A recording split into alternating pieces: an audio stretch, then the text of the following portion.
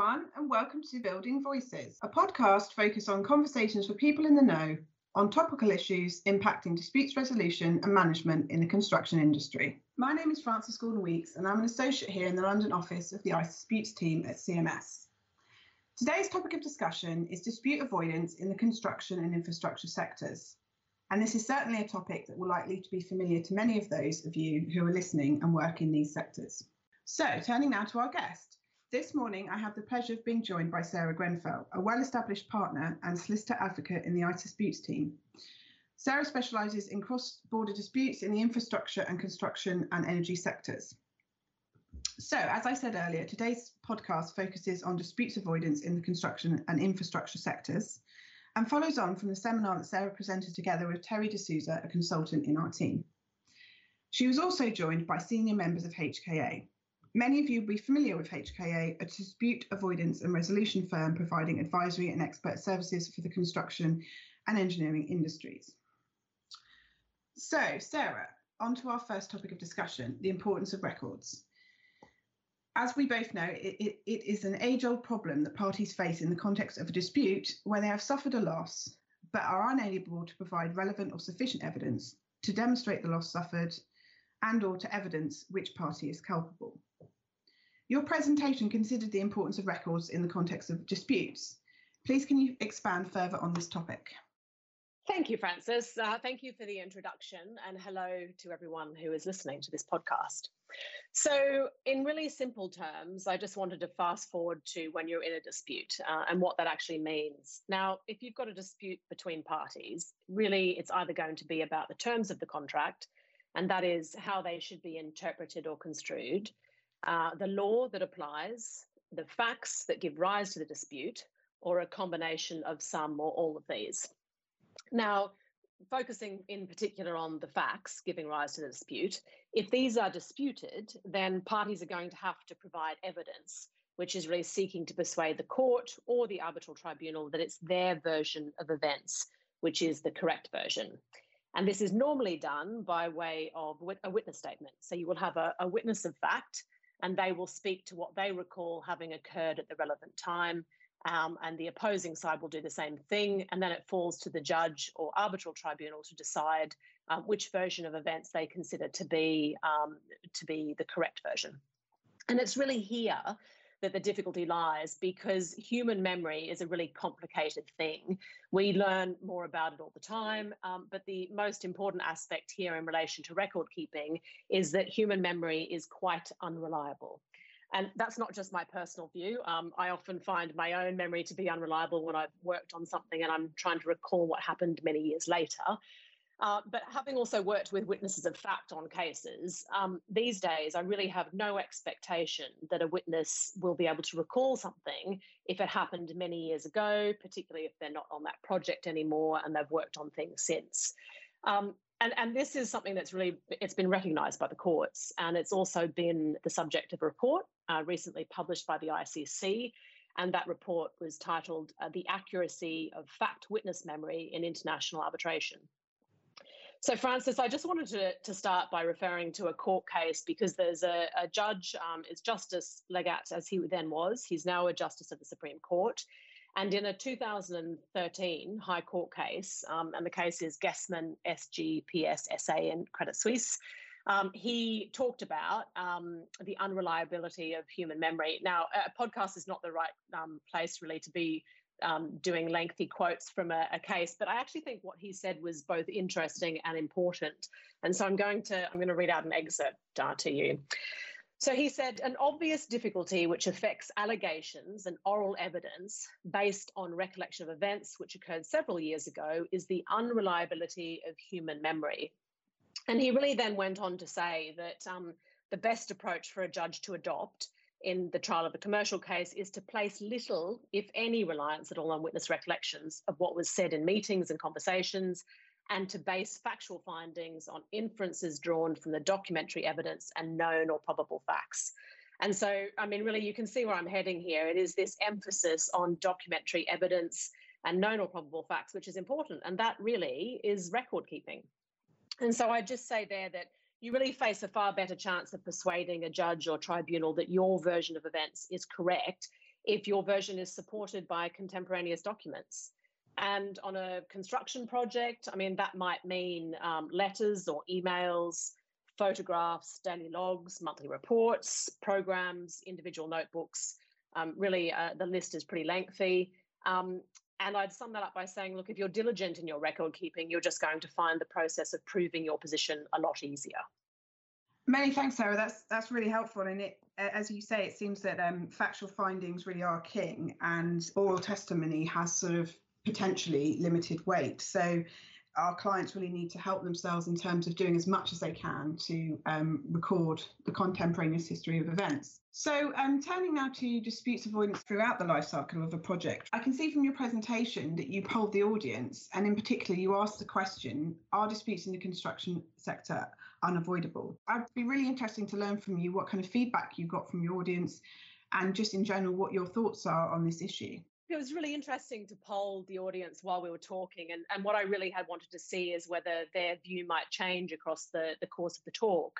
And overwhelmingly, people voted that yes, they consider that disputes are avoidable. So actually, they weren't saying that there's no chance of avoiding these, that they can take certain steps to avoid having a formal dispute in the first place. And really, I think this also accords with the results that we had in our inaugural survey on disputes avoidance. So I don't think that all is lost on construction projects, and I don't think a dispute is inevitable, but I do think that there needs to be good planning from the outset in order to put yourself in the best position to avoid a dispute arising, or in winning that dispute if it does arise. Thanks, Sarah. It's good to know that people at least approach the dispute process with a sort of positive outlook, with the potential to avoid any disputes at all. So what is it that our clients should be doing when an issue hits their desk? It'd be really interesting to hear from you, from your experience in terms of working with clients and helping them through disputes. Which tasks in particular should clients focus on in the earlier stages, and how will this initial work assist later down the line in the event that a dispute does become actionable? Well, I think one of the most important issues to be aware of is really what you're actually required to do under the contract, if anything, to preserve your rights. So the question you should be asking yourself is, what immediate steps do I need to take that are time sensitive? And an example of this would be, so many contracts that you will see and that I see require a claim for something like force majeure or an extension of time or a variation to be notified to the owner or employer. And it has to be done in a particular way, and certain information needs to be provided. And particularly for force majeure and extension of time claims, there's often quite strict timelines that those sorts of notices need to be submitted within. And under English law, if a notice clause operates as a condition precedent, then failure to comply with that clause can result in a party losing its entitlement. I mean, one of the things I'd say here that I find quite interesting is the cultural differences that I see on cross-border disputes, because I would say it's not uncommon to come across a party that has actually been reluctant to follow the contract and to issue notices because there's a concern that that might be perceived as aggressive by their counterparty. And then that added concern that creates problems on site on the project day to day, and they might not be given what they're asking for if they come across as being overly reliant on the contract. I would say here that it's really important to recognise that the contract is, something that's been agreed between the parties in order to manage the project, to manage disputes if they arise. And it's important for that reason that contractual notice provisions are followed. Now, in the presentation I gave, I drew this distinction between regular contract review as a method of risk management. And that means being aware of what's in the contract, how the provisions interact and apply in any given scenario, and if an incident occurs, how best to respond according to the contract. But in relation to a particular incident occurring, there are other steps that parties might want to consider taking that can set themselves up both at the time and later on for arguing their position. So an example of this is a root cause analysis. You might have something that happens on site and you're not actually entirely sure whose fault it is. Having taken a look at where fault lies under the contract, you might not know based upon the actual facts. So there might be some further investigations which need to be undertaken. And I'd say an important point here, coming back to my record keeping point that I'm trying to be hammering home is really that you can lose the ability to do these sorts of investigations subsequently if you don't grasp the nettle at the time. And so that's something very much to be thinking about doing contemporaneously to the damage being caused. In relation to that, I'd say there are some cautionary points with document creation. The first is in relation to privilege. So if legal privilege applies, that allows a party to withhold from production to the other side a document that might otherwise be disclosable. And it's really best to consult with your legal counsel at the time to identify what might be privileged and to make sure a document's protected. And then the other thing is just about creating records when you're in a position where you're conscious that they might be disclosed subsequently, and being thoughtful about what you actually record is another point to make there.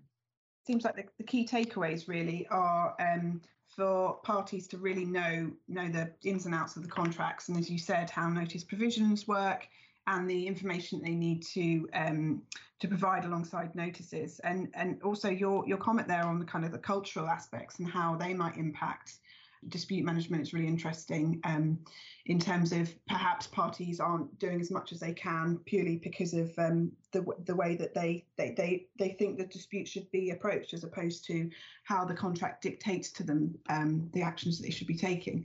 Following on from that, I just wanted to discuss with you risk and ongoing management. You talked in your presentation about the different ways that conflicts and disputes can be minimised. Could you just discuss a couple of these points further for us? Yeah, of course. So one of the things that I think the survey recognised, or the respondents in the survey recognised, was that risk management works best if it begins early and it's carried out across the life cycle of the project. And really here, what is key is a regular contract review. So as you just said, it's important that parties are familiar with the contract, but also that they are dipping back into the contract every time an issue arises so that they understand what they need to be doing. I certainly see that as being par for the course for experienced clients or contractors, but then there are perhaps other teams that we come across that might take the approach of being familiar with the contract at the beginning, but then moving more towards things that might just happen on site and are more agreed as opposed to being strictly in line with the contract. I think that's really to be avoided. I also spoke about dispute review boards and how these are something that we're seeing increasingly used. If you don't know what that is, or if the audience doesn't know what that is, it's a creature of contract, and it's essentially a group of decision makers who are meant to be put in place at the outset of a project, and across the life of a project, they can have disputes referred to them. What they actually do, it depends upon what the parties agreed. They can have the ability basically to give their view on things, which might help parties resolve issues, or they can give a binding decision, which might only be reversed by reference to arbitration. So that's certainly something to think about.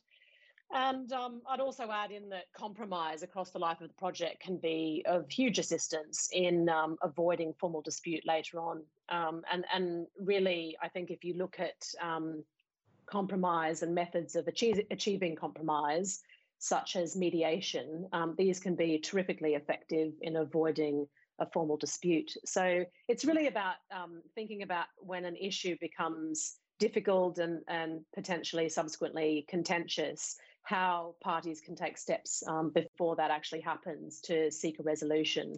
And often I think trying to do that at the time that the issue arises is likely to be more successful than arguing it out before a tribunal 4, 5, 7 years later.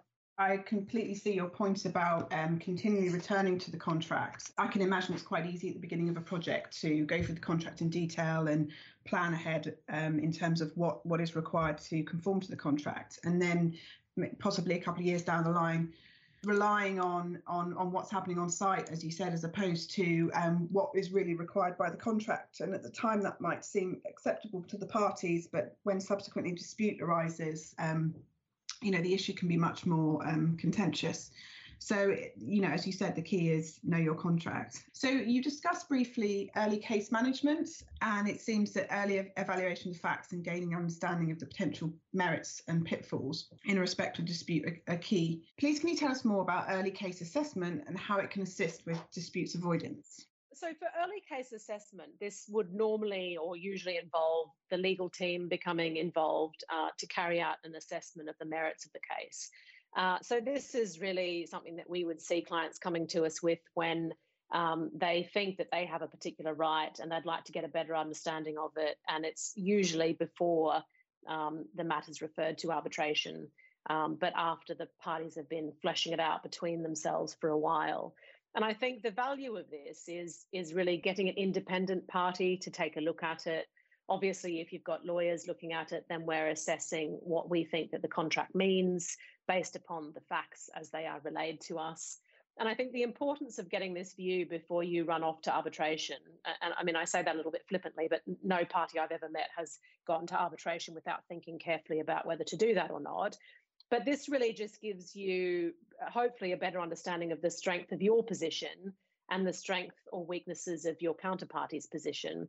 And I think that that can be invaluable in informing you about whether you should be focusing more on trying to achieve a compromise, or whether actually, if the other side or your counterparty is being unreasonable, whether you want to push forward and incur the costs of arbitration and take on the risks of arbitration to hopefully achieve a better position in arbitration. And so that's very much going to be based upon the facts that you can relay to your legal counsel. But we see that as being a pretty important stage before arbitration proceedings are commenced, if they look likely. Thanks, Sarah. It seems to me as well that case assessment should be a sort of continuing thing that both parties and their legal representatives should be doing as the case progresses, because it seems that the initial thoughts about potential merits and pitfalls may evolve and change as more becomes known about the case. So that seems something that the parties should continue to engage with. Yeah, you make a really good point there, Frances, because I think that sometimes if you carry out the early case assessment quite early on, that will flag to you that further investigation might need to be undertaken. So when I was talking earlier about doing a root cause analysis, our view as lawyers might be we don't have sufficient facts to advise you on this as fully as we'd like to, and so maybe you'd like to go away and do something else. And so I think you're entirely right to be saying that thinking about this across the course of the project is a useful exercise. A lot of interesting information today, and a lot of information that's hopefully relevant to our clients about what can be done throughout the life cycle of a project, really, to help avoid and or mitigate disputes. So thanks a lot for your time today, Sarah. And we look forward to joining everyone next time to discuss further topical issues impacting on the construction and infrastructure sectors.